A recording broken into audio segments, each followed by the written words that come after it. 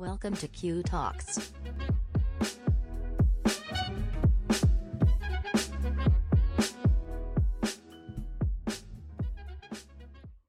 Hello, everyone. Welcome to Q Talks. I'm Paras Arora, and I'll be hosting this podcast series by QDesk, a one-on-one chat with industry's top professionals who are shaping and building flexible workspace ecosystem. My guest for this episode is someone I really respect, someone very established in terms of corporate career. Starting from consulting to investment banking, investments, family office, and of course, now in flexible ecosystem. Hi, Abhishek. Very warm welcome to Q Talks, and very glad, humbly glad that you agreed to do this. Thanks, Paras. Thanks for having me. Abhishek is CEO CoWorks, also CEO RMZ Family Office. In terms of academic background, Abhishek is commerce graduate and also a chartered accountant. We all know CoWorks, which is a very beautiful one of the top names in co-working or flexible ecosystem. Is also for us who've been observing this phenomena for the last 4 or 5 years. CoWorks is an Indian answer to WeWork. Uh, you know, Abhishek, I just want to start with the usual Q&A, but before that, I have a remark. If you can comment on that, that would be lovely. I feel that if a client is pitched both WeWork and CoWorks at the same given point in time, same micro market, price is also same. What is that one promise CoWorks has, or probably an edge? Sure. Thanks, Paras. Firstly, thanks again for having me. Thanks for the very generous and kind introduction. On a lighter note, before I sort of give you a little more serious answer, I would say that the price of our biggest competitor would never be the same. They would always have a lower price than us, right? So, but that's a little tongue-in-cheek comment. But I think the question you asked is a very important and nuanced one, right? I think the we've seen it across different industries, across different services, products, where you have very successful Indian brands. And I think people criticize the Indian innovation ecosystem, the startup ecosystem, saying we've only done copycat products and we don't innovate. Right? Again, at CoWorks, I don't want to say that we were not inspired by WeWork. Clearly, WeWork, at least globally, was launched before us in other parts of the world. But in India, we sort of started our journey a little ahead of WeWork. But more importantly, I think from day one, the difference that we wanted to bring to our members was a very deep enterprise experience and not really an experience where you had a bunch of people in hoodies crowding around a community desk. Right? So while we had a lot of young, refreshing design elements that we brought in, right from our first center, all our seats, or I would say 90-95% of our seats, were always in the format of private offices. The whole expenditure, the design that we did on the capital side, the kind of furniture we use, the kind of acoustics, the kind of lighting, was all designed for enterprises. And I think when we reflect back, sitting today in a COVID world, that strategy has been one of the best strategies for us. It's been one of our biggest differentiators. We've had people give us names of our competitors that were offering much lower prices, but they've still chosen because they wanted a very sophisticated and nuanced offering, which only we were able to give them, right? Again, I've used this phrase, and this is not specific to any one competitor or the other, but if some of our competitors created this whole frat party kind of offering, ours was almost like an anti-frat party. And I think that is something which enterprises really valued, and that's really worked well for us right from day one, and particularly in the current environment. Oh, thanks, Abhishek. In fact, this justifies when I started this, episode, that someone I really respect and admire, and that edgy part, as far as we are concerned with CoWorks, is the design, the whole energy and vibe. I mean, I've seen almost all the CoWorks, barring one or two, but of course they all are standardized. There is a design language which is standard, but overall, your buildings, the staff, from sales to community. is spot on, and I feel that this is just a kind of a pause which we all are going through. It's a big I would say phenomena yet to be witnessed post COVID. So great, thanks for answering that. And coincidentally, you both have parentage in form of real estate development company, very large ones, and also origination from Bangalore. This is also pretty striking. Well, I think the Bangalore part is the easier one. I think Bangalore has the smartest, the best, and generally also good-looking people. I'm an exception to that rule, but but I think the point about real estate patronage is important. I won't again underplay it. I think we've leveraged our backing by the RMZ group to us to our advantage, and I think we've done it really in two fronts. One is the understanding of real estate from a location perspective, right? So I think it's also very important to pick the right location, and if we could pick the right location and build millions of square feet of tech parks, there was no way in which we would go wrong in picking centers for co-work. So that's, I think, one area where we definitely leveraged on the experience, and I'm sure the others have done so as well. And of course, then on the enterprise relationship, which again goes back to the point I made right at the start, that for us it was not something that happened by accident. The enterprises were the only people we knew, they were the only people we wanted to work with, and therefore our strategy was very, very clearly laid out from day one. And I think to that extent, both these advantages and many others that we have gained by being part of the larger company have certainly helped us to stay true to our purpose. Right. So, I straight away jumped to the remark and the commentary about, WeWork versus co-works and, the promise or the positioning of co-works. Let's just go back to, a clue from the introduction. Such a versatile, spanned out corporate career. Just inspire us, from start till date in terms of your journey.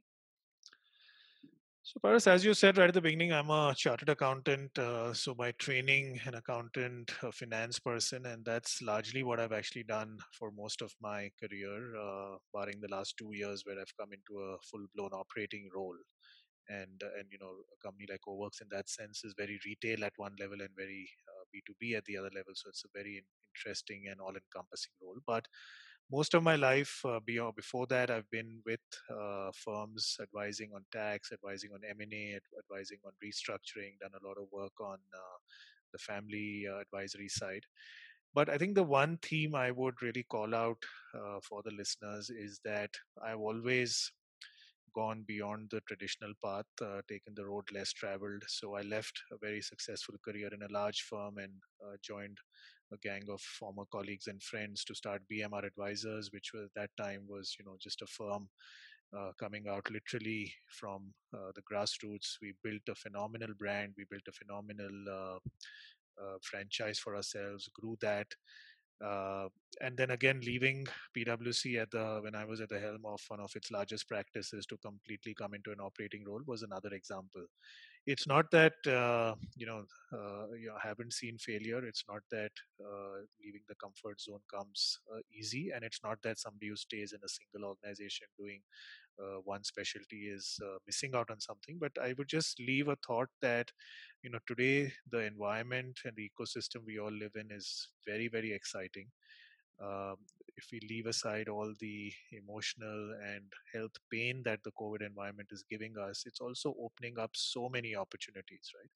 And therefore, I would just urge some of the younger people to evaluate what's around them, think hard, explore, not sort of be constrained and afraid by some of the traditional boundaries that we've all grown up with.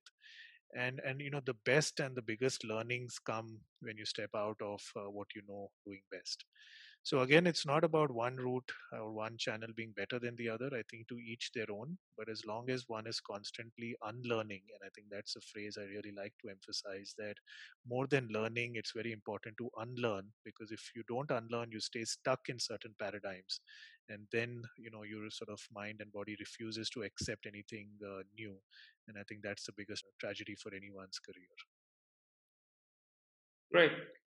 I have absolute similar contribution as far as if someone asked me. I mean, it's unlearning has been very, very important, because more and more you get stuck with the corporate job. Then you do have personal professional responsibilities. You're not really reinventing yourself, not experimenting, not risking. So I think, I don't know if you know, I was again from one of the IPCs, and then when I was taking this entrepreneurial stint, there was a pushback here and there. But I think somewhere, I was kind of following someone, and I learned something, that if you believe something, you will behave accordingly, and when you behave accordingly, the business happens. So, like in Hindi, they say that Vishwas, Vyavhar, and Vyapar. So, I think I've been a firm believer of that, and that you know towards the end, I realized it is like probably a kind of a philosophy, but it is all about fracturing your preconceived notions again and again, pushing yourself to the wall, uh, learning from extremely younger audience. That has taught me a lot. So do you Oh, have? absolutely. Yeah, yeah. No, absolutely. I think two comments. One is you should not just get pushed against the wall, but you should attempt to break the wall and look what's on the other side. And but I think the point about learning from youngsters is a very, very important one, and that was at least the first about 6 9 months when I came into Coworks. I've always worked with younger people, but Coworks, in terms of the proportion of younger people, was just phenomenal. I was almost two times the average age there. So and the one thing that struck me amongst everything else is the fearlessness. Hmm.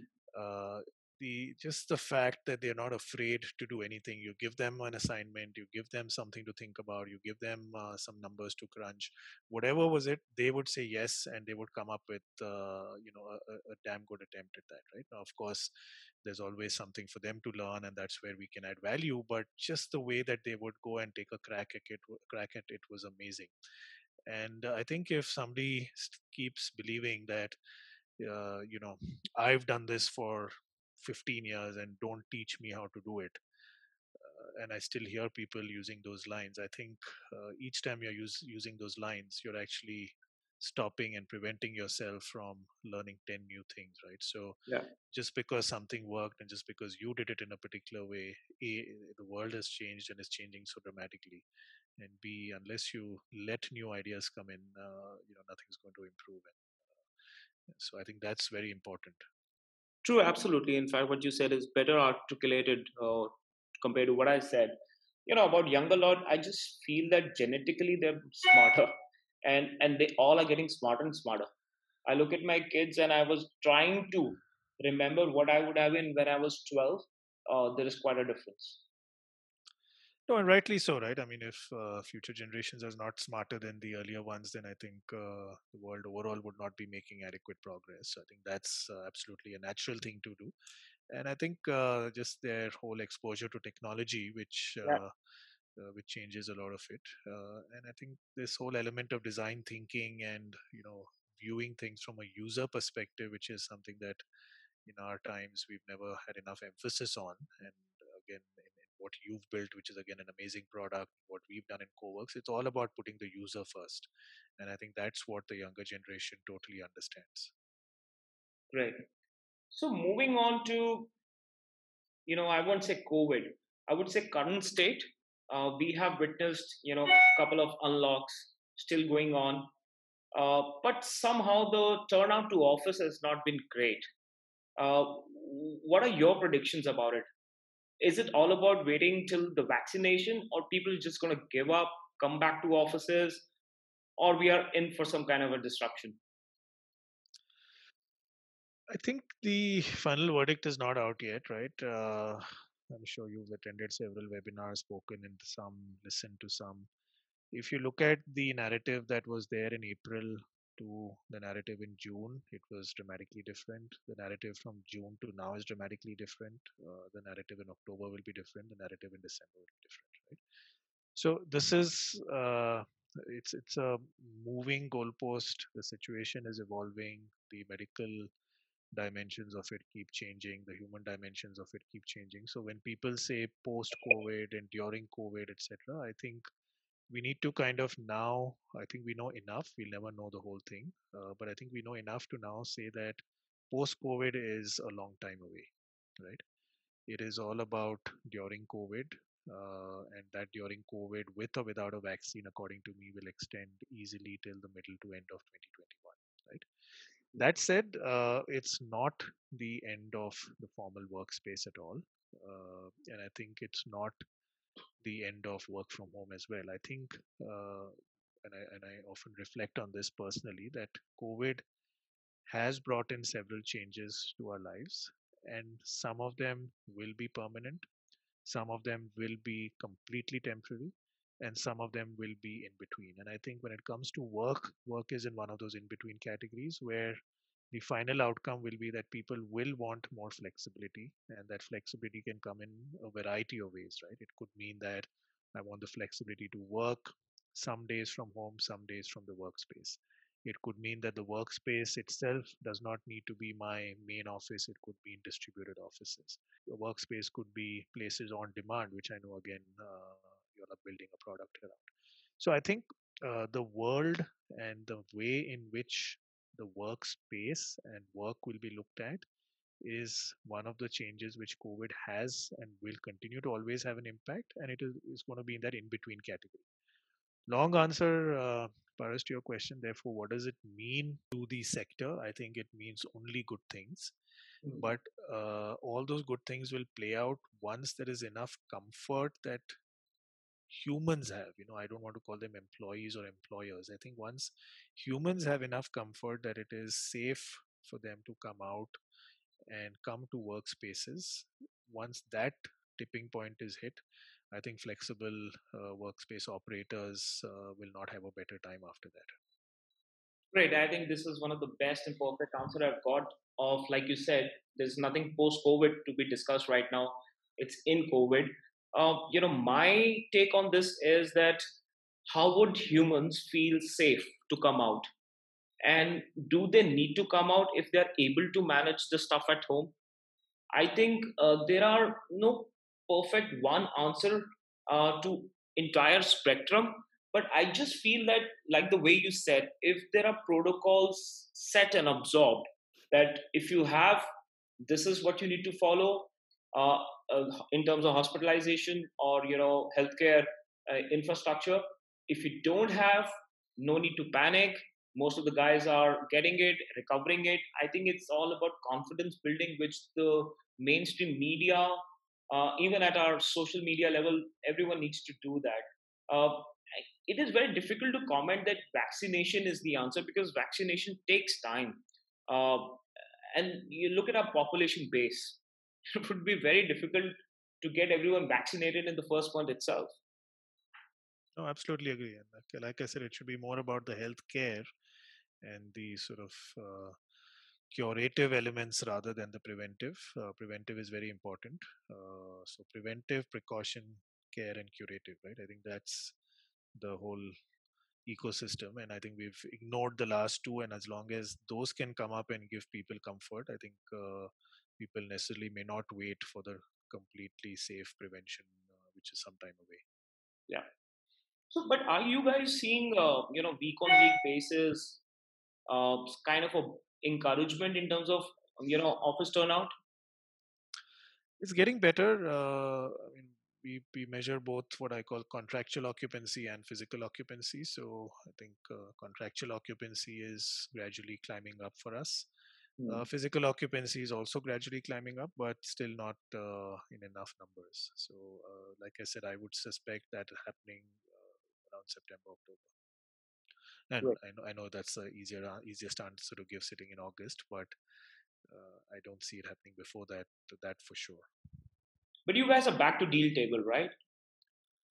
Oh, absolutely. And I think we were never off the deal table. We had new customer sign-ins right through April, May, June, July. We continue to have them. We've been doing customizations through that period. You all got us a large client, as you're aware. We've delivered on that through this period. So, we've been, our sort of order book has been completely active through this whole period. And it's also because we've kept our centers open, not in violation of any norms, but, Yeah. we've had a lot of essential services clients and so on. So we've always been available to those who needed the center within the framework of the law. Yeah, the transaction you mentioned, I mean, it's learning, absolute beautiful case study. What a support we got from you guys. Thanks for that. I think it's together. It's one of the first, but many more to come. Abhishek, if this pandemic had not been there, what have been metrics scale? Paras, we've never been a player to chase scale for the sake of it. We've never believed that valuations come just from having empty seats. So, right from 2019, Sep- June, July, August, we've been very careful. We also have been talking about moving to an asset light model because, again, to us, the whole industry model right now is a bit misplaced. A co-working operator should be very similar to a hotel operator, where you come and bring in your operating expertise, your design experience and expertise to set it up, set up the protocol, set up the SOPs, and operate the center and bring in the revenues. Right, the building and the capex really belongs to another pool of capital or another kind of investor. So, we've always been pursuing that path even pre-COVID, which is why we've sort of went slow on expanding our own centers. It's taken us a longer than expected time to convince the players in the ecosystem that this is the way to go. I think we're now seeing a lot of conversations on this front opening up, people finally realizing that this is the way to go. Also, large developers realizing that they need to have some flexible space in their larger parks, and the operator model is only way for them to get that done. So I think we've spent the last let's say 12 months before COVID and this period in really pushing our agenda of the whole industry moving to an operator model. And I think if we succeed, we would have done ourselves a lot of good and done a lot of good to a lot of the other players in the market. I agree. In fact, had pandemic not been there, I was looking forward to the whole, parallel with hospitality, where you have these management contracts. It is the landlord or the fund which owns, and then it's operated by the specialist, whether it's Marriott or Hilton or Starwood. I thought that CoWorks would definitely organically would end up being a very strong operator model. So I think probably you are like 12 months away. Landlords, they need returns in terms of operation. The end of the day go to the expert. Yeah, absolutely. So I'm confident that this model will play out fairly soon, Paras. I think this is the only way, and I think this is the next phase of growth that we're going to see. Yeah. So, like, post COVID, post vaccination, do you feel that, same time last year when we were talking to enterprises, large ones, Flex was probably less than 4 5%. And suddenly, do you think it would end up being probably the mainstream, if not fully mainstream, 30% of the portfolio? At least. Like I said, it depends what all you add into Flex, because people are not going to work in a single office any longer. There will be a very distributed style of office. If you then add on-demand offices to that, and so on. So if you really add, I mean, it's also important how you arrive at this percentage, because there will be a work from home component as well that you can't ignore. Every company, small, big, good, bad, will have some work from home component, right? So if you exclude the work from home component and look at the percentage of people working out of home, and then apply a percentage to that of people working in flexible or on demand or any space which is not the main office or main workspace of the enterprise, I think it'll be at least 50%. Well, that's encouraging. So I think you have some good times coming as well, because platforms like yours are where people are going to be booking their next meeting and their next catch up and all of that. This makes me ask you. I mean, you also tried. In fact, we were like very excited to have competition like CoWorks Go or Uncube, which you kind of acqui-hired or acquired. What was the strategy for that? I mean, was it like to enable on-demand booking for co-work inventory or overall?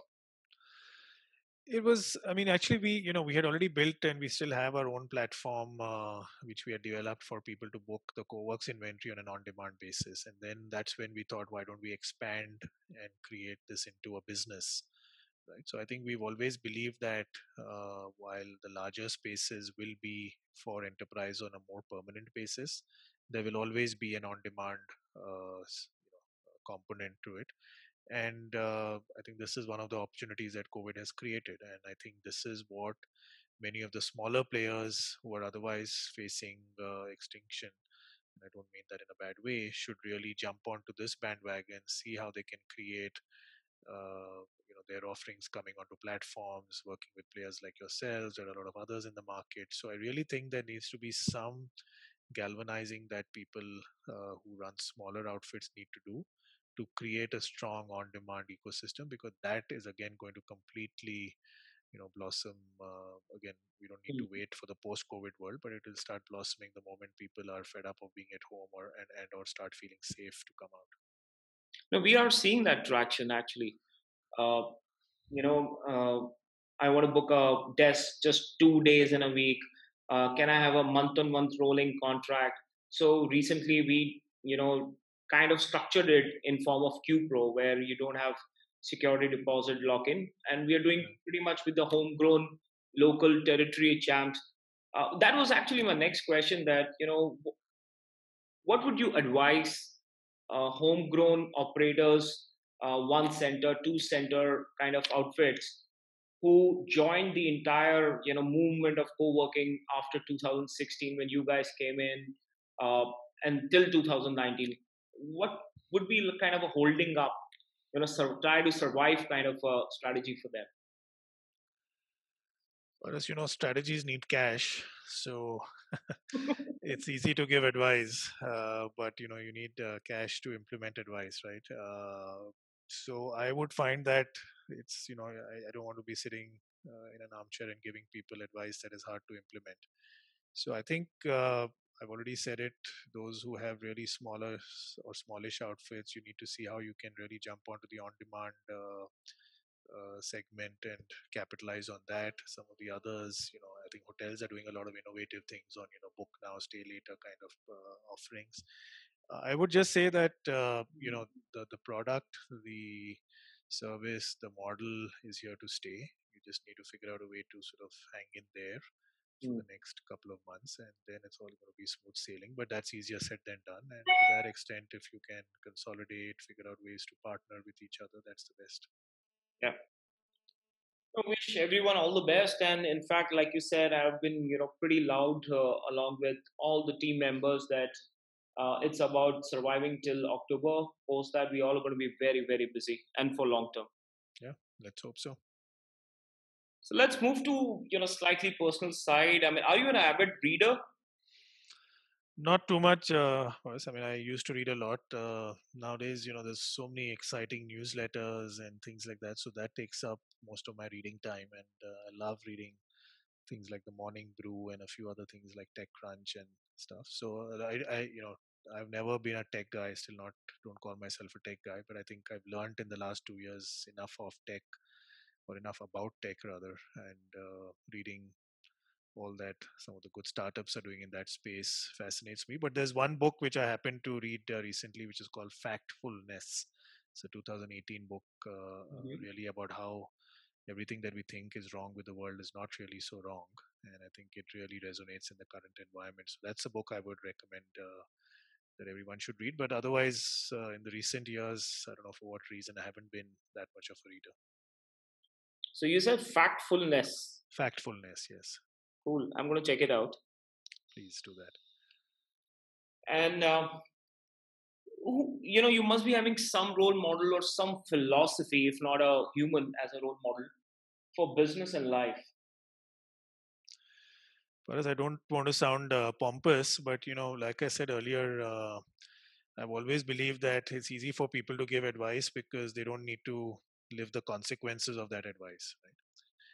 And that's what I believed about role models, because what appears as a great role model and the way to do things or the way to live life doesn't mean that that's going to work for you. So therefore I don't have like this one role model or few role models either in life or in business, but I take inspiration from little things that people do, and that little thing could be anyone doing anything, right? It could be something really simple as somebody who responds on time and how they manage their mailbox, to something more complex as to how somebody handled a negotiation. So I just take inspirations from things and I try to sort of then reflect on how I would have done it and could I have done it better.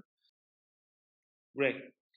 So I think it was a great session, and I'm sure everyone who's going to listen to this would love it, would learn from it, and you have such a vast, well drafted career. I mean, from consulting to from the BMR story, starting like a startup and then take you to different level. It's great positioning, and now to the new age millennial exciting format, the new form of office space. So it was great, Abhishek. Would love to catch up offline, keep learning from you. Thank you so much for doing this. Thanks, Paras. The pleasure is mine, and equally enjoyed this and look forward to doing more business as well as interacting personally. So thanks again, and good luck with all the great things you all are doing.